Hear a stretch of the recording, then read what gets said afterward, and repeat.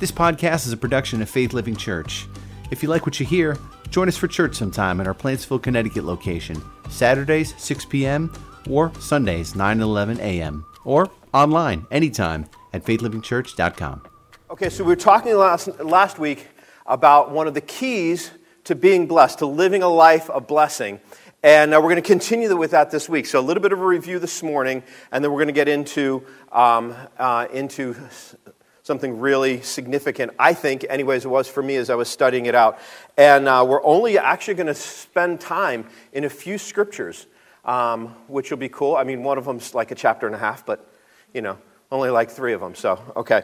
So by way of review, what we talked about last week was you said that one of the things when it comes to even to the issue of our dealings with God that I've seen over time is the issue of spiritual error.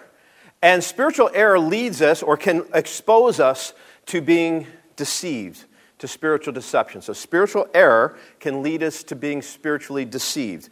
And as I look out and have studied and have looked at life and things like this, by way of review, I talked about three big questions in our life that if we get those wrong, to the extent that we get those right, we guard ourselves from deception. To the extent that we get any one of those 3 wrong, we open ourselves up to spiritual deception from the devil. And so the first question is very simple: who is God? And so what I mean by that of who is God is in generally speaking, if I need to understand the character and nature of who God is, I need to understand who He is, what He's all about, what He's like, because if I get that wrong, my whole worldview will be off. And there are a lot of people that get that wrong. There are a lot of people that call themselves Christians that get that wrong. We'll talk about that. But there's a lot of people that get that wrong. And if you get that wrong, then your whole worldview is off.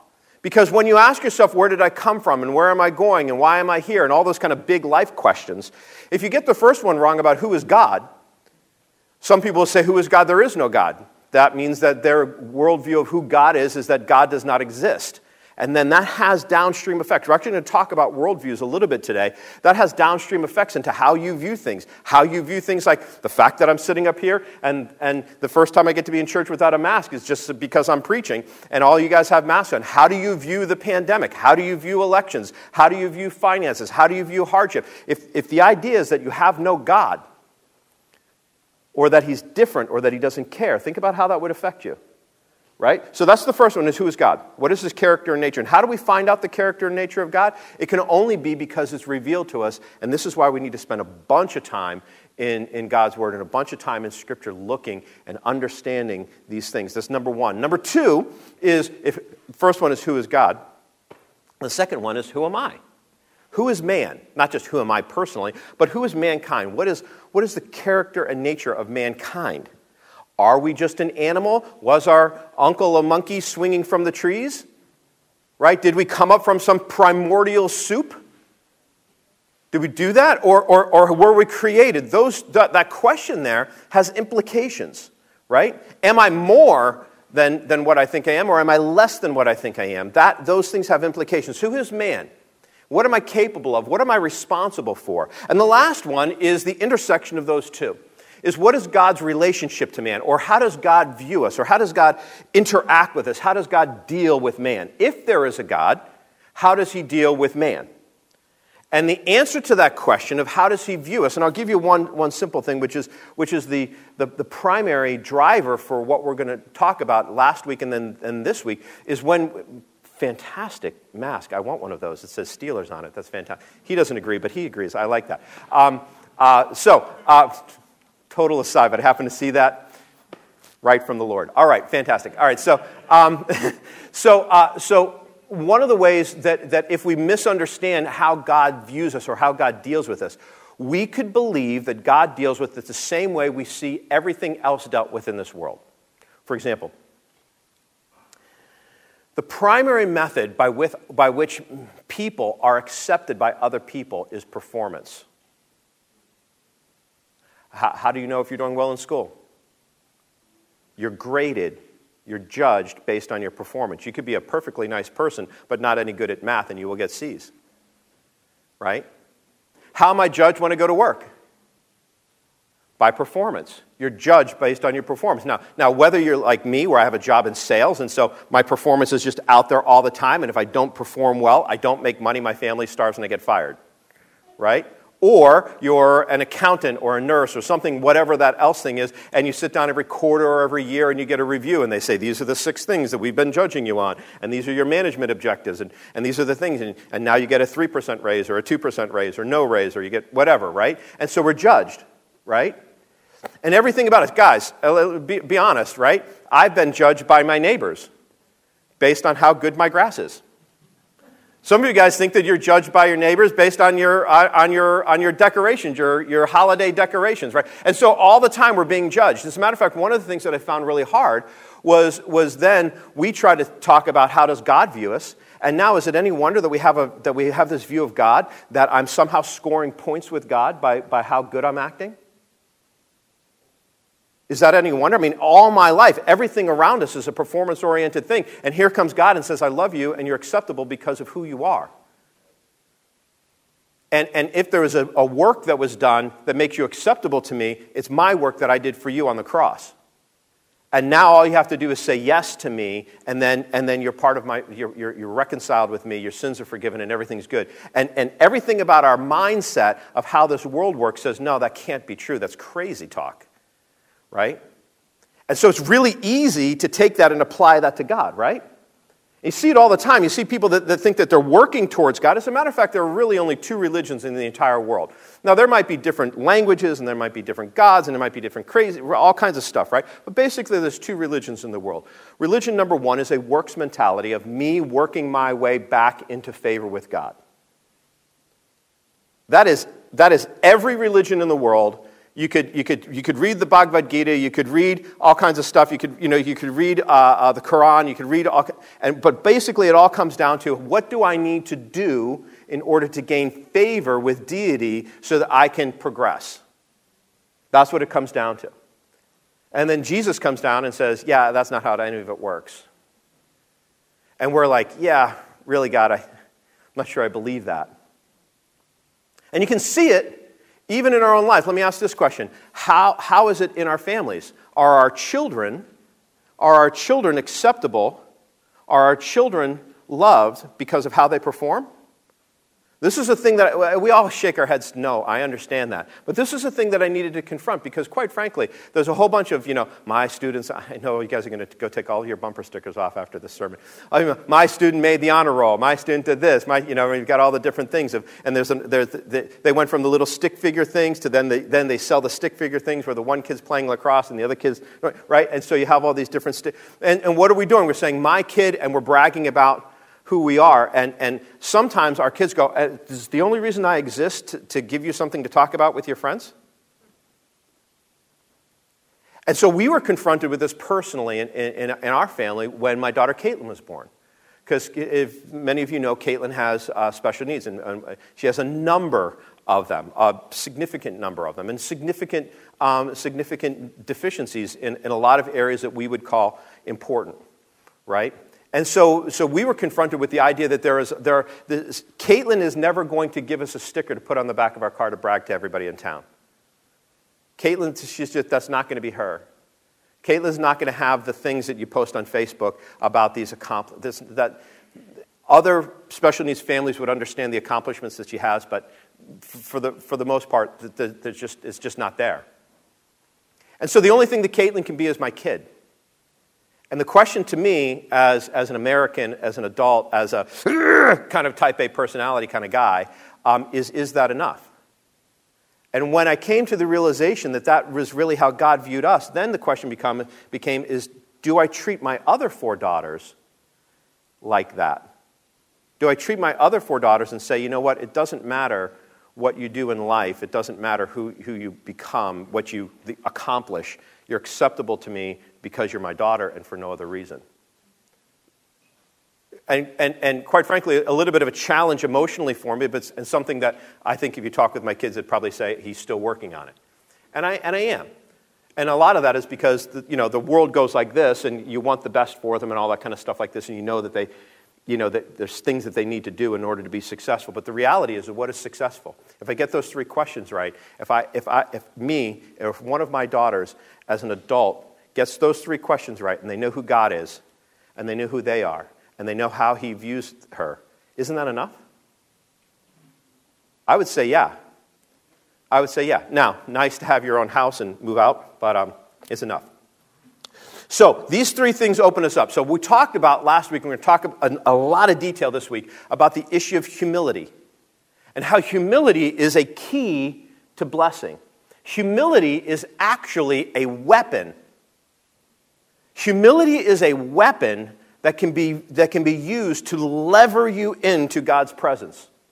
Because the opposite is pride. And pride is a weapon that keeps you away from God's presence. Pride destroys everything. Pride is the basis of everything that is wrong. Look back at the Garden of Eden. The very first sin was pride. And so we're going to take a couple of minutes in review, define what humility is, and then really dig into a couple of scriptures, really just a couple of scriptures. 2 Corinthians chapter 10, verses 4 and 5 says, "The weapons of our warfare are not carnal." They're not things that you can pick up and hold. "But they're mighty in God for pulling down strongholds and casting down arguments and every high thing that exalts itself against the knowledge of God." Every high thing that tries to block out the knowledge of God. "And bringing" what? "Every thought into the captivity to the obedience of Christ." Friends, this is the thing. The battleground, spiritual warfare is engaged, and the battleground is here between my ears. That's where it is. That's the sole place. That's where it is. It's in between my ears, because once I have the way that I look at the world, it will affect how I act, right? But the battle is won or lost in here. And so we need to take every thought captive to the obedience of Christ. And these things about who is God and who is man and what is God's relationship to us. And so we talked about the issue of humility. And humility is a hard thing to talk about, because as soon as you think you got it, you probably don't. You probably get proud about your humility, right? So one of the things we talked about was this. Let me try this. Don't think about elephants. Exactly. How many of you guys started thinking about elephants? Yeah, really hard. So if I say that humility is not, let's define what it is not. Humility is not thinking less of myself. Humility is not putting myself down. Oh, it was nothing. Oh, I'm not that special. Oh, I'm not. Because the reality is that if God has made you and gifted you with something, to say that that is not much or not anything special is an affront to our Creator. If God has made you smart, if God has made you talented, if God has gifted you with music, if God has made you a great athlete, if God has given you the ability to speak in front of people, if God has made you handsome or pretty or able to engage with lots of, a real extrovert and able to engage with lots of people, if God has made you a gifted evangelist, those are all gifts from God. The problem with pride is when we take what God has given us and we ascribe it to our own goodness. We say that thing that I have, that's because I'm special, as opposed to that thing that I have is because God gave it to me. That would be pride. But humility is not thinking less of myself. Humility is thinking of myself less. Now, the problem with that is the issue with the elephants, right? If I say think about yourself less, what do you wind up doing?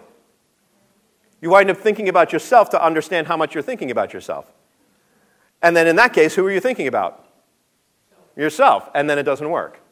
And so the real thing and the easy thing to do, or the thing that's worked for me in the issue of trying to work humility into my life, and you heard what I said, trying to work humility into my life, is instead of thinking about myself less, I want to have a proper perspective on who I am, and I want to have a proper perspective on who God is. And so what I can do through God's Word, through prayer and time with Him, I can focus on the greatness of God. And I find that the more time I focus on the reality of God, that often God is way too small for me. And so the more I focus on who God is, and the more I understand the greatness and the amazing power of God, the more I understand that, the less I become. The less significant I become. Not the less in gifting or anything like that. Not wrong or bad. But I just become less important in the story because He's the thing that's important in the story. And so I would say that the key to humility is to focus on the greatness of God, because that will make us by nature feel our rightfully small place. So it's an inverse proportion. Who is bigger? If I believe that God is bigger, then I have perspective. It gives me perspective. And this is what I mean. We talked about this a little bit last week, just by way of review. In areas of forgiveness or offense or judging other people or having a works mentality or dealing with hard things, whether it's difficult situations that come because of other people or difficult situations that come because of circumstances in life that maybe weren't from anybody else. My desire to grab and take control of that, or my thinking that this is the end of the world, tells me how big my God is. See, it's a diagnostic thing. If I'm easily offended, it means that I don't see that God saw that happening and won't protect me. If I'm easily overwhelmed with circumstances, it means that my God is too small. And I need to go back and read Psalms where it says that he measures out the oceans in the palm of his hand. And maybe I need to take a trip down to the ocean and look at it and go, ooh, okay, God's big enough. If he's big enough for that, he's big enough for me. If I believe that God if I feel alone and I believe that God isn't with me, then what I'm saying is I believe that God is, like Bette Midler. He's watching from a distance, right? If you go back to that, if you're old like me and you remember that song, you go back and you listen, you're like, wow, the horrible theology, Bette, right? Whatever. Okay. So the issue is I believe that God is out there, but he doesn't care about me personally. And that means that I don't believe that God is transcendent. So the bigger I have a God, the less I need to think about myself because I understand who he is and what he does. We are going to just skip right through this one, but I want to show this to you. This is Paul, because we're going to spend a whole bunch of time in Philippians today. This is Paul in verse 3:23, and he says, beware of the dogs, beware of the evildoers, beware of the mutilation. Now, this was people who believed that Gentiles needed to first become Jews and actually get circumcised in order to be part of the covenant before they could become Christians. And Paul was like, yeah, no, you're getting it all wrong. And that's what he said. He says, we are the circumcision. We are the people who are in covenant relationship with God, who do these three things, who worship God in the Spirit, who rejoice in Christ Jesus. And if you've got your Bible, whatever, underline that, make a note on that, rejoice in Jesus Christ. That's a really important thing. And then have no confidence in the flesh. It doesn't mean that I don't recognize that I might have gifts and talents from God. But what it means is I don't place my confidence in those because I place my confidence in what God has given me. And even if I recognize that I have gifts and talents, I recognize that in and of itself has come from God. Right? My ability to actually stand, because there's people who can't stand, my ability to stand and complete a sentence in front of you, that is actually a gift from God. And so I can't ascribe it to my own goodness. God has gifted me with that. Okay. So, humility creates this perspective, and we're going to spend a whole bunch of time in Philippians, in the first couple of chapters of Philippians. And so what I'm going to do is I'm going to read the first part of Philippians 1, and we'll kind of read through it, and then we'll really dig in Philippians 2. And the reason for this, and Pastor Ron taught me this a long time ago when we were learning to study the Bible, when he was teaching me to study the Bible. He said, if you ever see the word therefore, you have to stop and see what it's there for. Right? In other words, if someone says therefore, they're drawing a conclusion. You have to kind of go back up above that and read it in context, right? And so Philippians 2 starts with the word therefore, and the context of that is Philippians 1.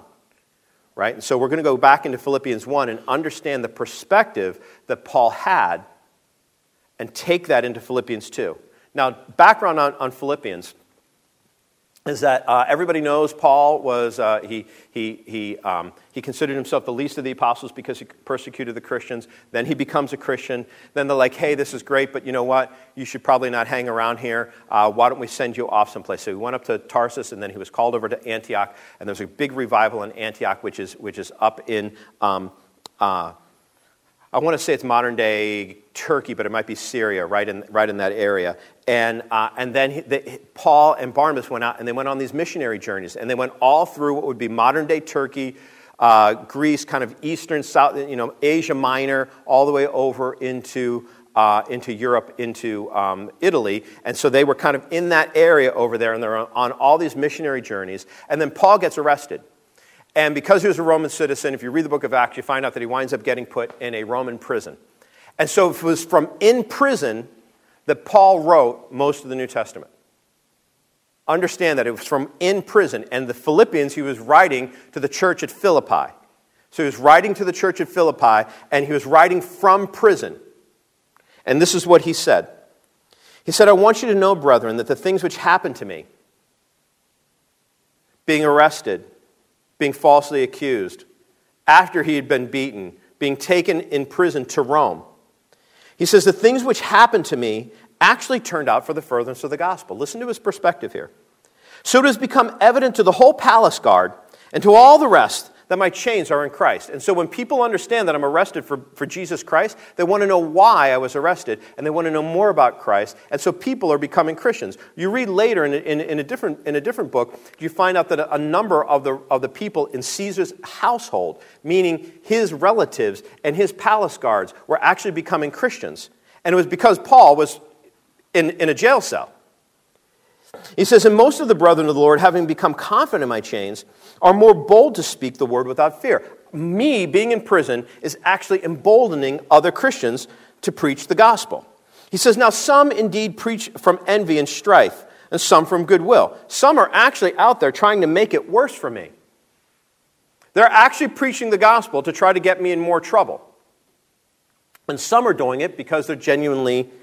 Now, he's actually saying that there are people out there preaching the gospel to try to get me killed. And listen to what Paul says about it. He says, the former preach Christ from selfish ambition, not sincerely, and they're supposing to add affliction to my chains. But the latter, the people who are doing it out of goodwill, are doing it out of love, knowing that I am appointed for the defense of the gospel. Now, do you think that Paul could be offended here? There were people that were like, oh, he's in prison for preaching the gospel? I'm going to go and preach the gospel to make more people mad at Christians so that he gets in more trouble. Maybe he'll even get killed. And listen to what Paul says. Instead of being offended, instead of blogging about it, instead of Snapchatting about it, this is what he said. He said, what then? Only that in every way, whether in pretense or in truth, Christ is preached, and in this I rejoice, and will continue to rejoice. For I know that this will turn out for my deliverance through your prayer. My being in prison is causing you over in Philippi to pray. Through your prayer and the supply of the Spirit of Jesus Christ, according to my earnest expectation and hope that in nothing I shall be ashamed. With all boldness and always, so now also Christ will be magnified in my body, whether by life or by death. He's saying the longer I stay here, the more people will know about Jesus. And if that means that the last thing that people know about Jesus was that an innocent man, simply because he was a Christian, was fed to the lions, then as the lions are tearing apart my body, people will see that and know that it was because of Christ. And so Christ a light will be shined on the name of Christ, and I'm okay with that. I don't know that I would be okay with that. Well, Paul said he was. Listen to what he says. For to me, to live is Christ, and to die is gain. He's saying they are both the same thing. Why? Because last week we talked about this, and we said that one of the things that was required of us was to walk humbly with our God. Right? And a lot of times we focus on the issue of humbleness. Oh, let me be humble. But what I want to focus on is the issue of with God. Right? Because God says, I want you to walk humbly with me, which is a really cool concept. What it means is that God is transcendent. He transcends all time and space, and he knows your name, and he knows who you are, and he knows what you've been through, and he knows the things that you don't tell anybody else. He knows those things, and yet he wants to be with you. God wants to be with me. That means that God, the presence of God, is in my life right now. And here's the great thing. Because I know who God is, I know that God exists outside of time. And because God exists outside of time, what that means is that here we are on Sunday. And do you think, by the way, I think we got something specifically big coming up on Tuesday, right? Okay. Do you think that God is in Wednesday already? Do you think that God is in Wednesday already? The answer is yes. He exists outside of time. That means that time looks like this to him. That means that he knows the end from the beginning, because here's the beginning and here's the end and here's God. He's pretty big. That means that God already knows the results of the election. Do you think that he'll be God on Wednesday? Now look, I want my guy to win. And anybody who wants to talk with me privately about who and why and all that kind of stuff like that, happy to have it. I talk for coffee. But that's actually not the point, isn't it? Because I've been a Christian when there's been a Republican president, and I've been a Christian when there's been a Democrat president. And there are people around the world who have had neither. All they've had is dictators. And God is still God, isn't it? Isn't that true? And so here's the amazing thing, is that God promises to be with me right here, right now. And he promises to be in my future, working things out, waiting for me to get there. This is why Jesus said, I'm going to prepare a place for you. The same Spirit of Christ who is in you right now is the same Jesus that is in the future making a place in heaven for you. And if that's the case in heaven, why isn't it the case on Wednesday? Or next Sunday? This is an amazing concept, and here's what Paul says. He says, listen, if I live, I'm living with Christ. If I die, I'm dying with Christ. Now, heaven's better. Heaven's better because there's a whole lot of things that go away, hurt and pain and shame and guilt and a sinful nature and all that kind of stuff like that goes away. He says this, he says, for me to live as Christ and to die as gain. If I live in the flesh, it will mean fruit from my labor.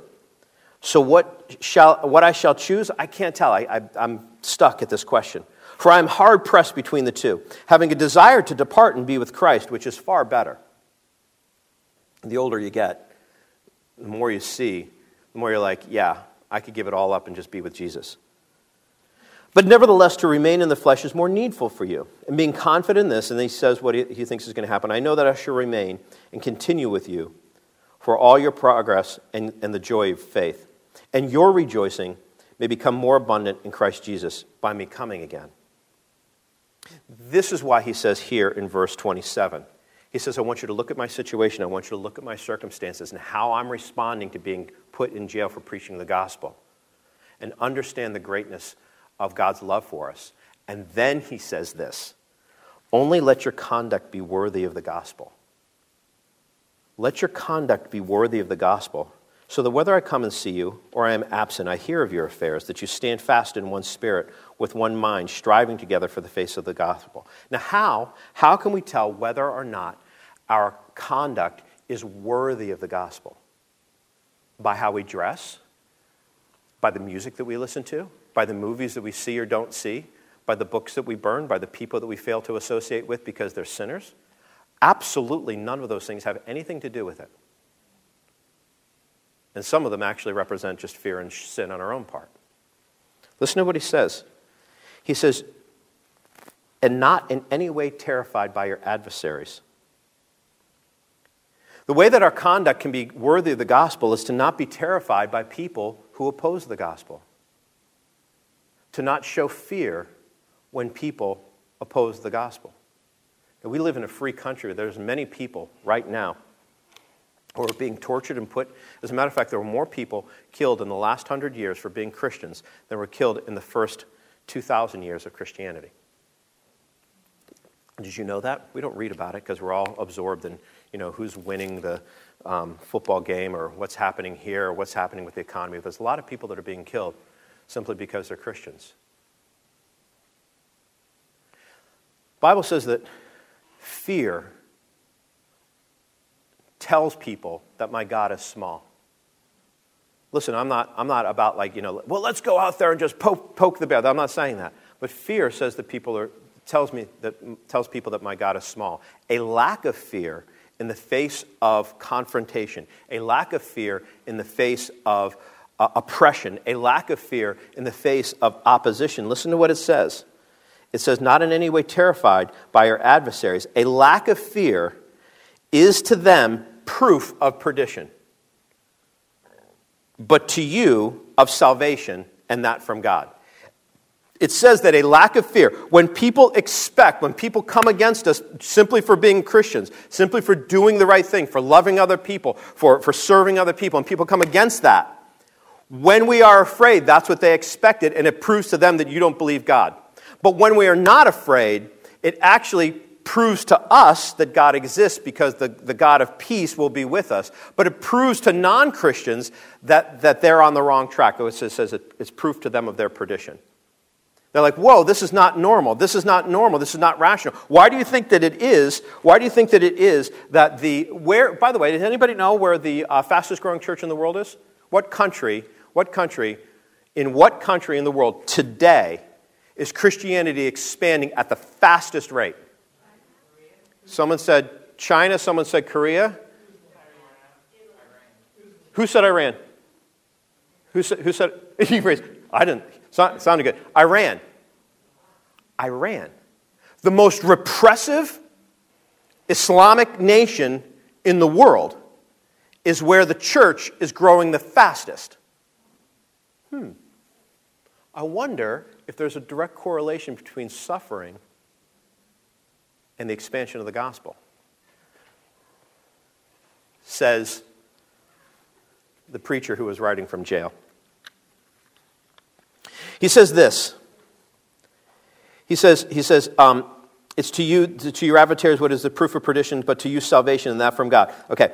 For to you it is great. Oh my goodness. For to you it has been granted on behalf of Christ. It has been granted. It is a gift on behalf of Christ, not only to believe in him, but also to suffer for his sake. It is a gift. Not to suffer for doing wrong, not to suffer for getting the questions wrong and lashing out, not to suffer for being prideful, but to suffer for Christ's sake is actually a gift. Having the same conflict which you saw in me and now here is in me. And many of the people in Philippi wound up being killed for their faith. As a matter of fact, one of the reasons why Paul wrote to Timothy, do you guys know why Timothy became the pastor of the church at Ephesus? Timothy became the pastor of the church at Ephesus. At the time, the church at Ephesus was the largest church in the world. Scholars estimate that the church in Ephesus had 70,000 people in it. Now, that's a lot of people because there were less people then. That would be like having, a church of like 1 million people or so.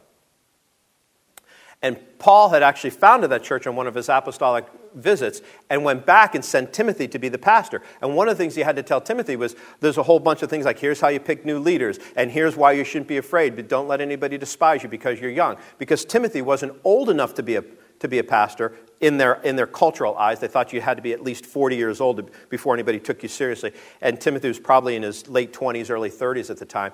And they're like, you're too young to be a pastor. And Paul sent him. And then he said, here's how you pick all new leaders. Do you know why Timothy had to go be the pastor of the largest church in the world and pick all new leaders?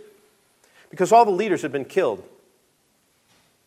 There was a great persecution of the church. And the church is scattered. And many of the leaders who hadn't been killed had left and fled. And so Timothy had to go and take it over. So let's not kid ourselves and think that this is the first time anything like this has ever happened.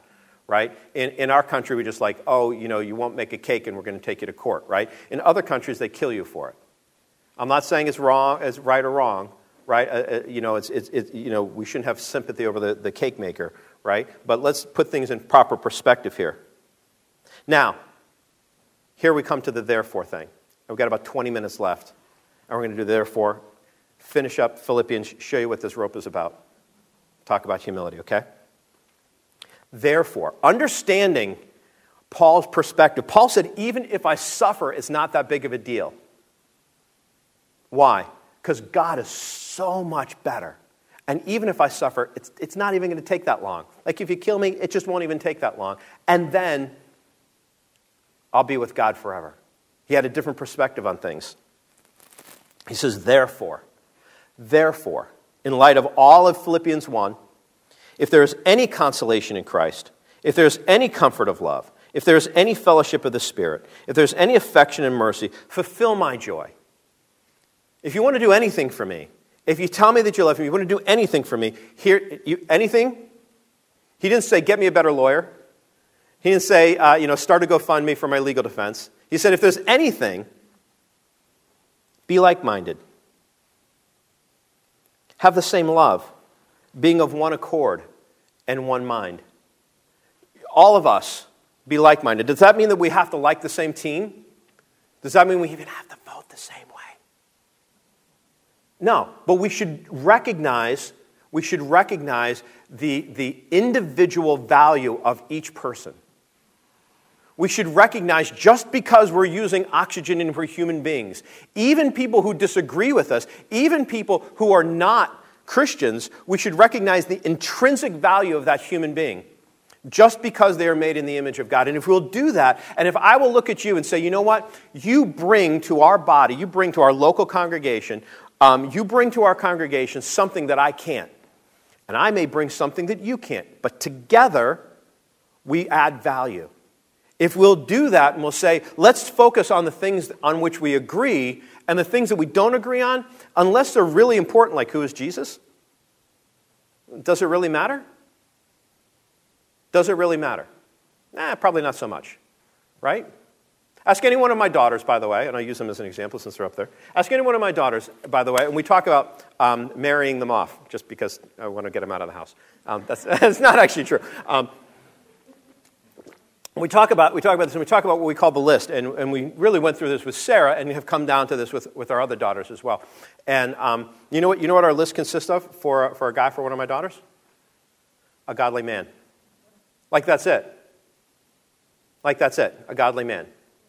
That's it. He needs to be a man, and what I mean by a man, I just don't mean male. I mean a man, not some guy who thinks he's all that, but he really isn't. But a guy who's comfortable in his own skin, who's comfortable being around other men, who takes responsibility. Has the marks of a man, and guys will get that.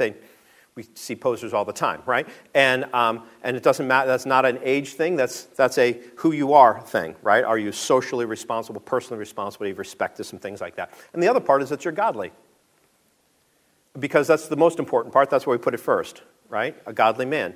You know what? We've told him, we said, we don't care. Black, white, Asian, Hispanic, short, tall. Most of my daughters are tall, so they have a personal tall thing that like their husbands to be taller than them, or at least the same height. But it doesn't matter if they like sports. It doesn't matter if they, right? A lot of those things don't matter. My son-in-law, he didn't even like football. I didn't understand that, but he was like, I didn't even grow up in a house. Like, that wasn't a thing for me. Like, sports were something totally different. And so we've just convinced him, well, if you're going to like football, which he still doesn't, it's not a thing for him. That's okay. That doesn't matter. Does that make sense? Those things don't matter. What we should do is we should boil it down to the things that really matter. Do you love God? Are you made in the image of God? Let's start there at the things that we can agree on. He says, be like-minded. Have the same love, be of one accord, of one mind. Let nothing, now here's how this works. He gives us three things here. He says, let nothing be done through selfish ambition or conceit. Let nothing be done through selfish ambition or conceit. So the first one is what we're to do. We're to be like-minded. We're to have the same love, and we're to be of one accord. How does this work? Humility is the key to unity. Humility is the key to blessing, but humility is the key to unity, because I might recognize that you might have something better than me. Or even if it's different, it's equally valuable. He said here, he says, let nothing be done through selfish ambition or conceit. That's something that I need to check. I need to check myself. Not that ambition is bad, but selfish ambition. Am I doing this thing, even something that looks like a good thing, am I doing it so that people think better of me because it feeds my pride?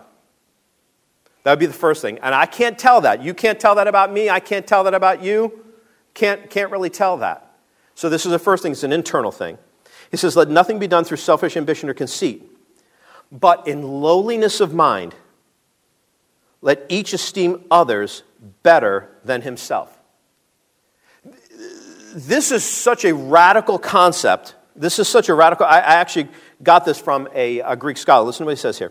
He says, the ancient Greeks considered this word, lowliness of mind. They considered lowliness of mind to be a fault and not a virtue. The pagan and secular idea of manhood is self-assertiveness, imposing one's will on others.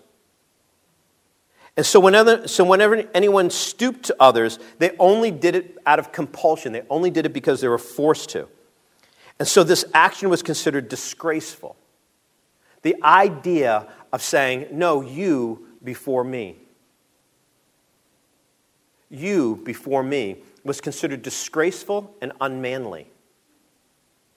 And yet Paul is saying, This is how it actually happens. You turn the whole worldview on its head. Now, let's talk about this for just a second. When it says to esteem others as better than myself, it doesn't say, oh no, you're much better than I am. Because again, what is that doing? That is focusing on me and putting myself down. That's saying, even though I am an equal to you, think about this as a husband and wife relationship. Even though the wife is equal and a co-heir with Christ, with her husband, she willingly submits herself and says, no, you lead. That is not an act of someone saying, oh, no, you're much better at it, because quite frankly, guys, they're probably better at it than we are, right? But that's the thing. She says, even though we're equal,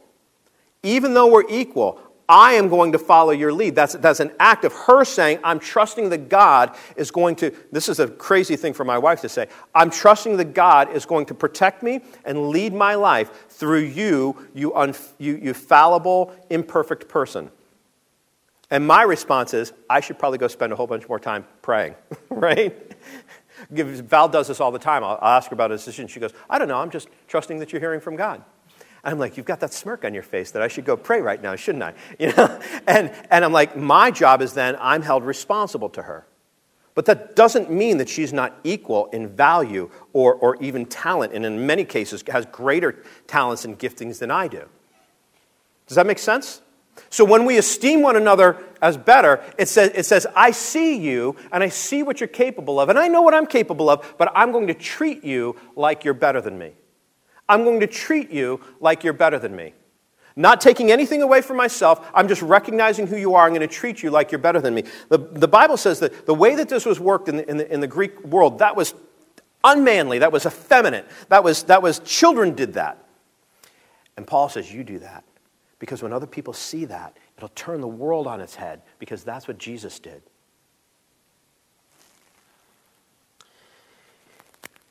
So, he says, 1, let nothing be done through selfish ambition or conceit. 2, in lowliness of mind, esteem others as better than himself. And 3, look out not only for your own interest, doesn't mean you don't look out for your own interest, but not only for your own interest, but also for the interests of others. We should be actively looking out for opportunities to serve one another, to help one another grow, to do things that bring people closer to Jesus. And that is true whether it is true of Christians or non-Christians. It doesn't say in the body of Christ only. It's us trying to actively help and be with other people. There's a whole thing that you can look at about the effect of Christianity on the Western world, and I'd suggest that you take some time and look at it because it's really, really important. Then he goes this, and here's what we're getting to. He says, let this mind be in you which is also in Christ Jesus. What we're about to talk about, he says, he doesn't give us the idea of mental assent. He says, don't agree with this. You have to work this into your life. We have to work this mind into our life. We are given the mind of Christ, but then we're to work out our salvation. And what that means is we're to work on our salvation until the gospel affects every area of my life. He says, let this mind be in you which is in Christ Jesus. You want to see an example of humility? Let's look at this. Christ Jesus, who, being in the form of God, did not consider it robbery to be equal with God, but made himself of no reputation, taking the form of a bondservant and coming in the likeness of men. And being found in the appearances of man, he humbled himself and became obedient to the point of death, even the death of the cross. Let's break this down a little bit here. When it says being in the form of God, this answers the first question of who is God. Being in the form of God is a word, a structure in the original Greek that Paul specifically, by the leading of the Holy Spirit, picked. That means the unchangeable essence. Jesus Christ is the Creator God. In the beginning it was the Word was with God, and the Word was God. Through Him, who, the Word, everything was created, and nothing was made that has been made except through Him. So when it says God spoke, that's Jesus speaking and making this all happen. God the Father is the author of creation. Jesus is the agent of creation. The Holy Spirit is the empowerer of creation. Jesus is the creator, and he cannot stop being God, because for him to stop being God, everything would fall to pieces because he is God and can't stop that. That means that he didn't stop being God when he came to earth. That's amazing. That is absolutely astounding. He didn't change his nature. He says being in the form of God, it's his very essence and shape, if you will. God doesn't have a shape, but the shape of it, if you will. It says here that he may have emptied himself of the rights and prerogatives of deity, but he did not stop being God. And that's why it says here, it says, he made himself of no reputation, and then taking the form of a man. Jesus added humanity to him. He didn't take godliness away and become a man, and when he was filled with the Holy Spirit, all of a sudden he knew he was God. That's not how it worked. Jesus knew he was God the entire time. He emptied himself of some of the prerogatives of being God, but in humility he said, I'm going to go and I'm going to be a man. And he added humanity to us. This is really important for us to understand because it helps us understand the effect of what happens when we're faced with tragedy and confrontation and oppression and people who don't like us or just bad things that happen in our life. He took humanity and became fully man. Now, his nature was still the nature of God, meaning he had no propensity to sin. He didn't have a sinful nature like you and I have, because we get that from Adam and Eve, and that's why it's really important that Jesus was born of a virgin, because his father would have then been God, and that's how this works, okay? It's a whole other subject. But it says here, who being in the form of God did not consider it robbery. It wasn't something to be grasped at. It wasn't something for him to try to get godliness or godlikeness, because why would you steal something you already own? That's what it means there. That's what it means. It says he did not consider robbery to be equal with God. And anyone who is equal with God, is anyone equal with God? No. So then who is Jesus? God.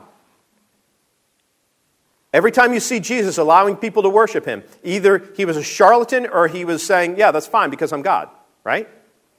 That's how this works. So he didn't say, it wasn't robbery, something to be grasped. Why would he grasp something that he already has? He says he didn't consider it robbery to be equal with God because he was equal with God because he's God. But he made himself. He pushed himself down and he emptied himself of the prerogatives and added humanity and became a man, taking on the form of a bondservant and coming in the likeness of men. Now that doesn't mean that he just had a shell and he was really kind of God walking around. If you read the Bhagavad Gita or something like that, you see God came down. That's not what happened. He actually became a man. This means that Jesus had to learn how to walk. This means he had to learn how to talk. That means he probably lost at soccer a few times. It means that he needed to learn how to become a carpenter. He probably made a couple of really bad, boxes like I would, right? And did some bad things while he was learning. He learned. And he says, in being found in appearance of a man, he humbled himself and became obedient. He willingly took a lower position. This would be the same thing. I wrote this down from another Bible scholar. He said, it would be like a king laying aside the tokens of his royalty, his signet ring, his crown, his robe, his clothes, and putting on the habit of a merchant, right? So a king gets off his throne, takes off his ring, takes off his crown, takes off his robe, puts on regular street clothes, and walks about his kingdom. Is he any less king? No. That's what happened here. He didn't cease to be king or the highest of his own dominions, but he took that upon himself. He didn't put on manliness as a costume. He became, and he took on humanity. It says here, being found in appearance as a man, he humbled himself and became obedient to the point of the death, even the death of the cross. Specifically the death of the cross. There was no worse way to be killed. Matter of fact, when the Romans came up with crucifixion, they said, what's the worst thing we could do to extend the horror and trauma and pain the longest without actually killing the person? To make it the worst thing, and that's how they came up with crucifixion. And the Romans actually said, that is so awful, you can't do that to any Roman citizens. You can only do it to the scum of the earth. But he became obedient even to that death. Listen to what Bible scholar David Gusick said. He said he humbled himself. He was humble in that he took on the form of a man and not a more glorious creature like an angel. He was humble in that he was born in an obscure and oppressed place. He was humble in that he was born into poverty amongst a despised people. He was humble in that he was born as a child instead of appearing as a man. He could have done that, right? I mean, he might have used his miraculous powers and just popped in here, glowing like he did on the Mount of Transfiguration. Everybody gets to see him as he is, and he could have used his powers almost magically to make us all worship him, right? And yet he chose to say, instead, people will worship me when they see what I've actually done for them. He was humble in learning and practicing a trade, and even the humble trade of a builder. He was humble in the long wait until he launched into public ministry. He was humble in the companions and the disciples that he chose. They were outcasts and people who were despised and hated, and yet he chose them as apostles and friends. He was humble in the audience that he appealed to and the way that he taught. He was humble in the temptations that he allowed and endured. He was humble in weakness and hunger and thirst and the tiredness that he endured. He was humble in his total obedience to the Heavenly Father. He was humble in his submission to the Holy Spirit.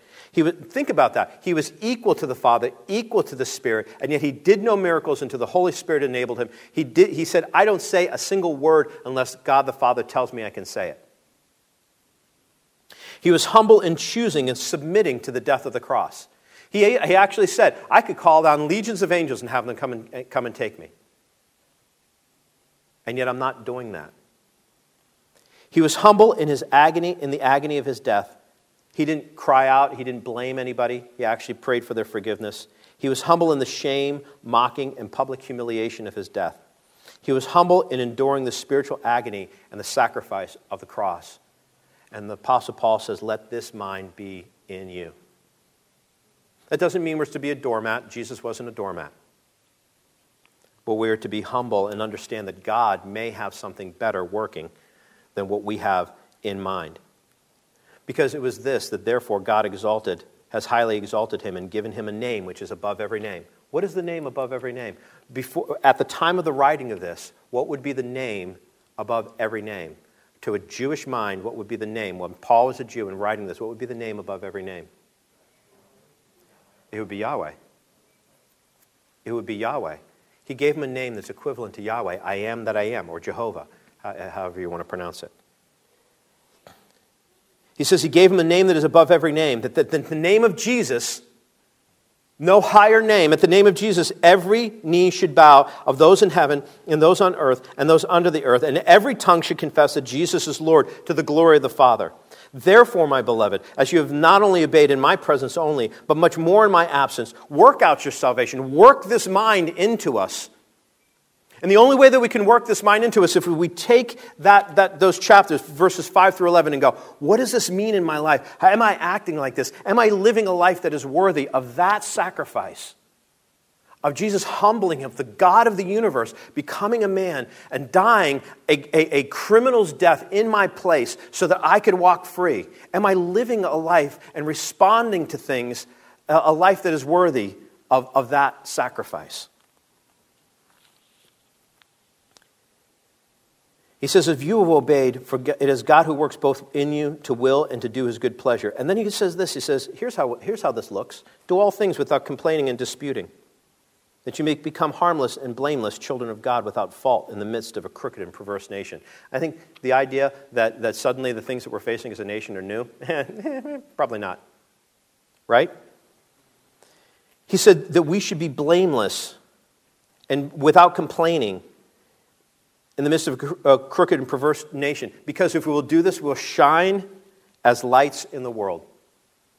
Because crookedness and perverseness and complaining and pride darken the world, and humility lights it. Holding fast to the word of life, so that I may rejoice in the day of Christ, that I have not run or labored in vain. And yes, I'm being poured out like a drink offering on the sacrifice and service of your faith. And I'm glad and rejoice in you all. For the same reason, you should be glad and rejoice with me. Now, he comes back to himself and he says something that is really important. He says that he's being poured out like a drink offering. And you're kind of like, Old Testament reference, drink offering. There was like a wave offering, there was a this offering, there was that offering, there was a drink. Like, what was that? Well, the drink offering was an offering of when they made there was one time when they made it as a sin offering, but it was because of the forgiveness of sins. Most of the time it was a thankfulness offering, other things of a rejoicing, joyful nature, that they also brought a vat of wine. And they would take that thing, and nobody drank it. They would pour it out on the altar.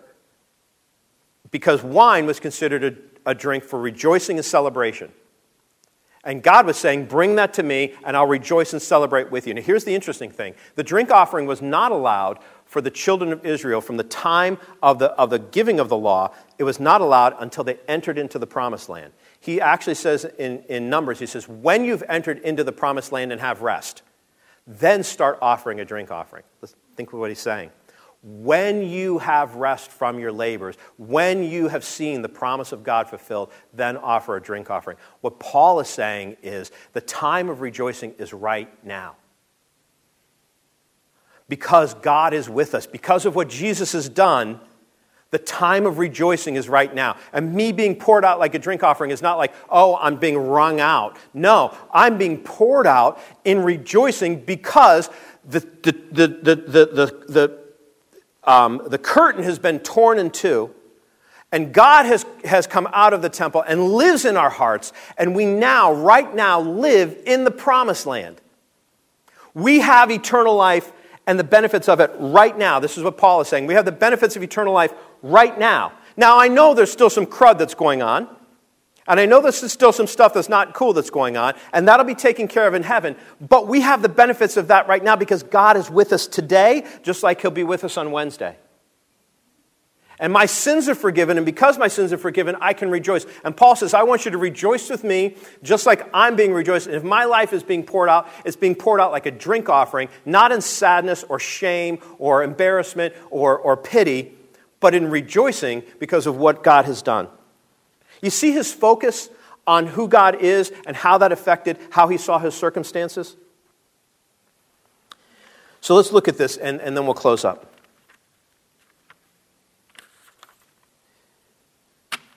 I'm going to skip Hebrews 12. It just says, just so you know, it says, Jesus Christ saw this rejoicing. The joy that was set before him was when he was hanging on the cross.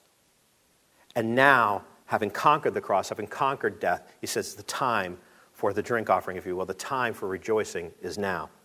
Here's the thing I want us to get at, and we'll get to this rope and then we'll close.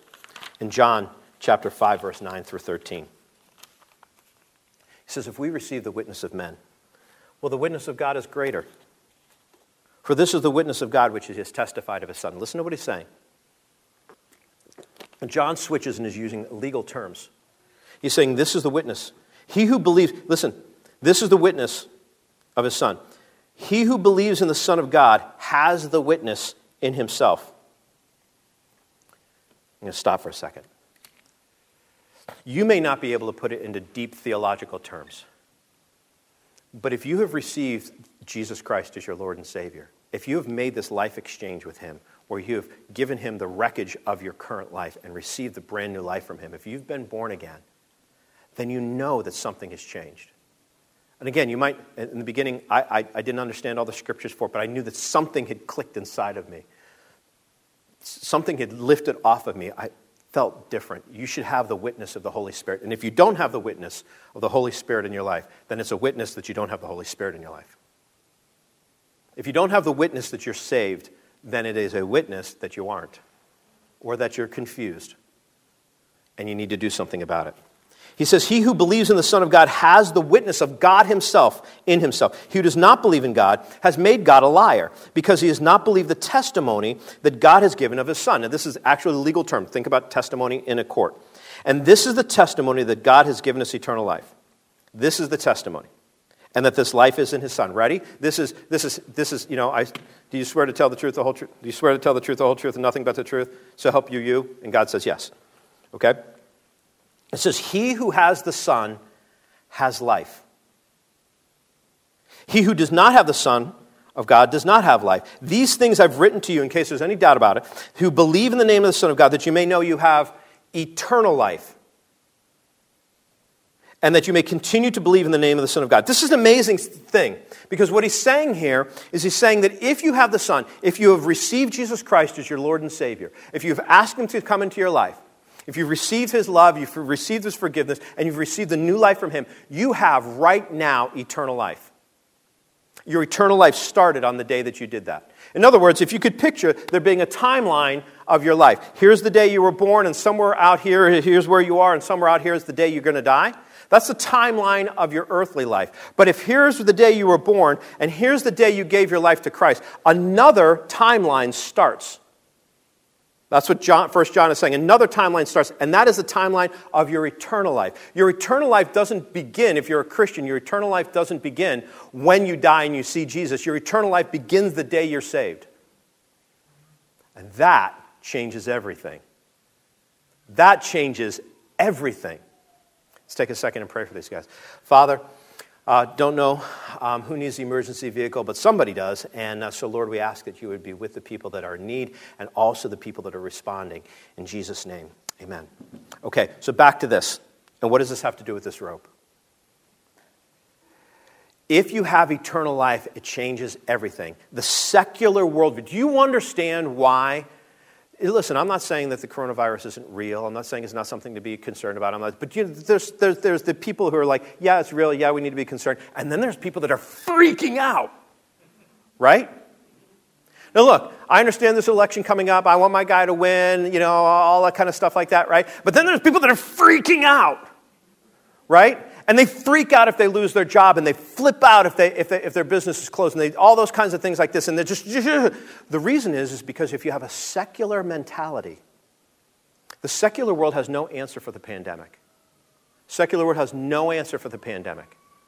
Because in the secular mindset, the only thing that exists, let's just pray for those guys again, just because they happen to be going past us. So it's a fire engine. So Lord, there's either a serious accident or there's a fire, and it's significant.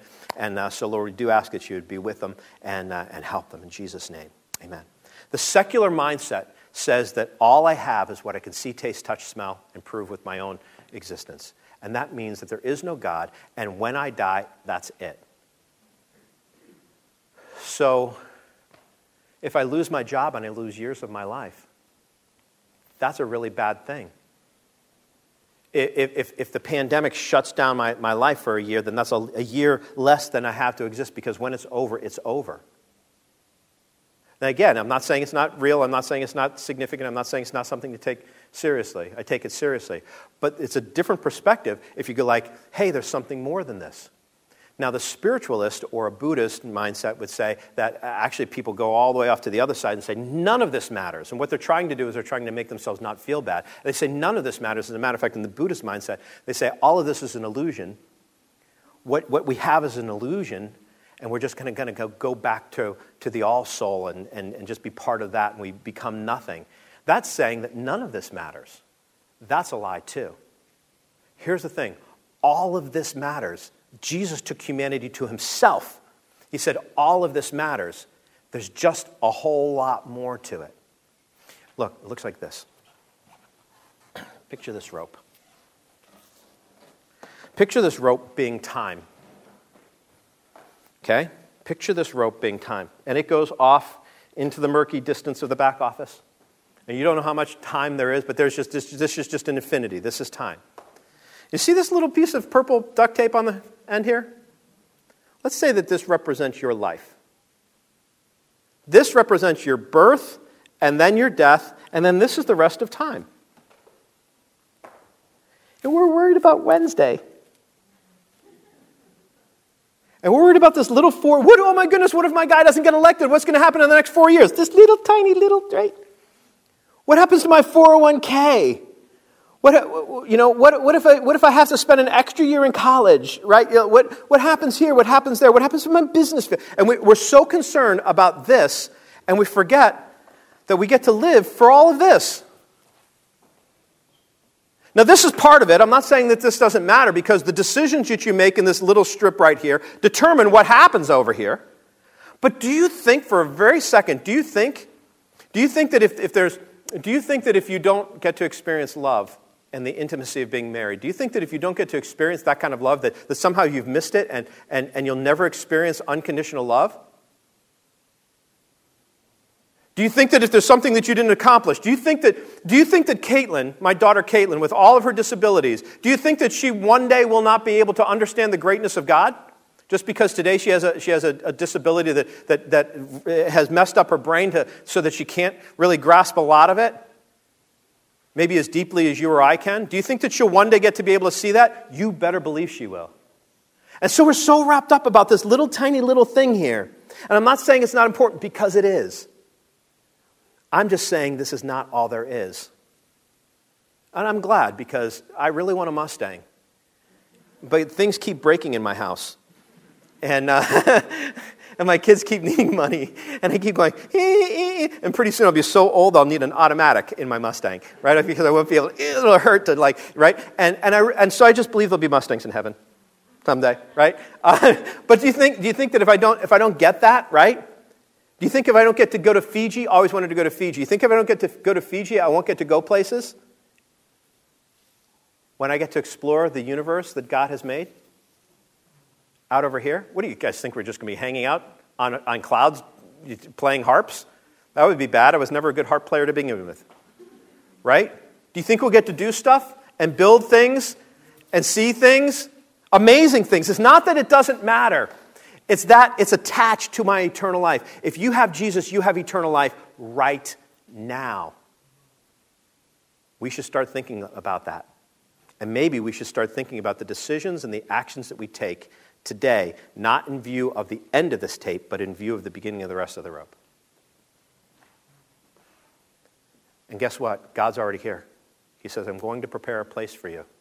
It was taking me that long to prepare. He made the universe in 6 days. But he's been working on the place for you and I to be there with him for over 2,000 years. I think it's going to be pretty cool. I think it's going to be very cool. And that's the same God that walks with us today. So let's pray. I'm going to do a couple of things here. I'm going to pray for us first. And then I'm just going to put this out to you. That maybe you're sitting here, you're in the sound of my voice, you're here in this room, you're in the sound of my voice, and you do not know that you have eternal life, and everything has felt overwhelming to you. And maybe the reason is not because of pride, but maybe it's just because you haven't known how great God is. And you recognize your need for him, and you recognize what Jesus Christ has done for you. And you need to receive that now and receive eternal life. And so I'm going to pray first, and then we're going to pray together. I'm just going to challenge you in the quietness of your own heart, if that's you right now, that you make a decision that you're going to surrender your life to Jesus Christ. So let me pray first.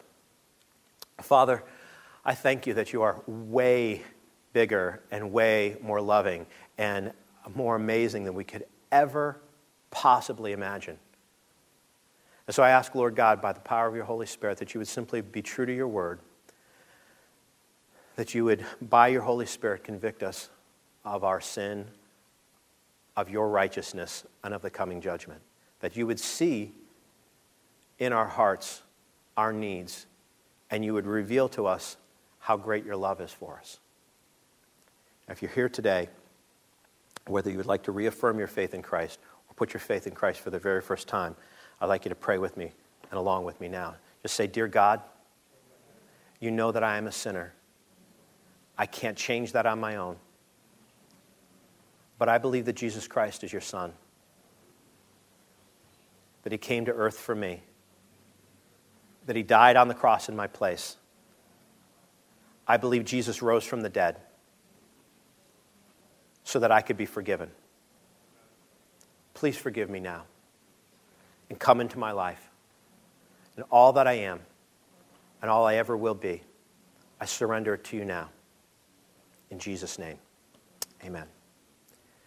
Now, what we've been doing is having someone come up. Pastor Susan had been coming up, but she's not here. We've had some of the other pastors come up, but Charlie and Patty aren't here today. So what I'd like to do is, if you're here, we can't have anybody come forward and have us pray for you, which is what we normally do.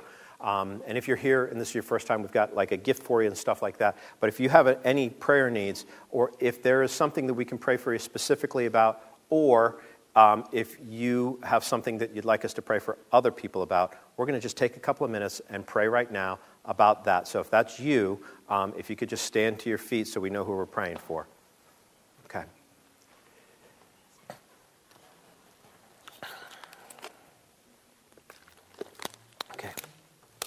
Father, you know the great thing is that we don't need to know the details because you do. Lord, you see myself and every person in this room who's standing. You see every person who's maybe watching online. And you know our needs. And so, Lord, we just lift them up to you right now. You said, wherever two or more are gathered in your name, there you are in the midst of us. And so if you're here, I know that you hear us. If you hear us, then we have confidence that we have the things that we desire from you. So, Lord, I ask in your way, with your fingerprint on it, that you would meet these needs, whether they are physical, emotional, financial, or the needs about people's future.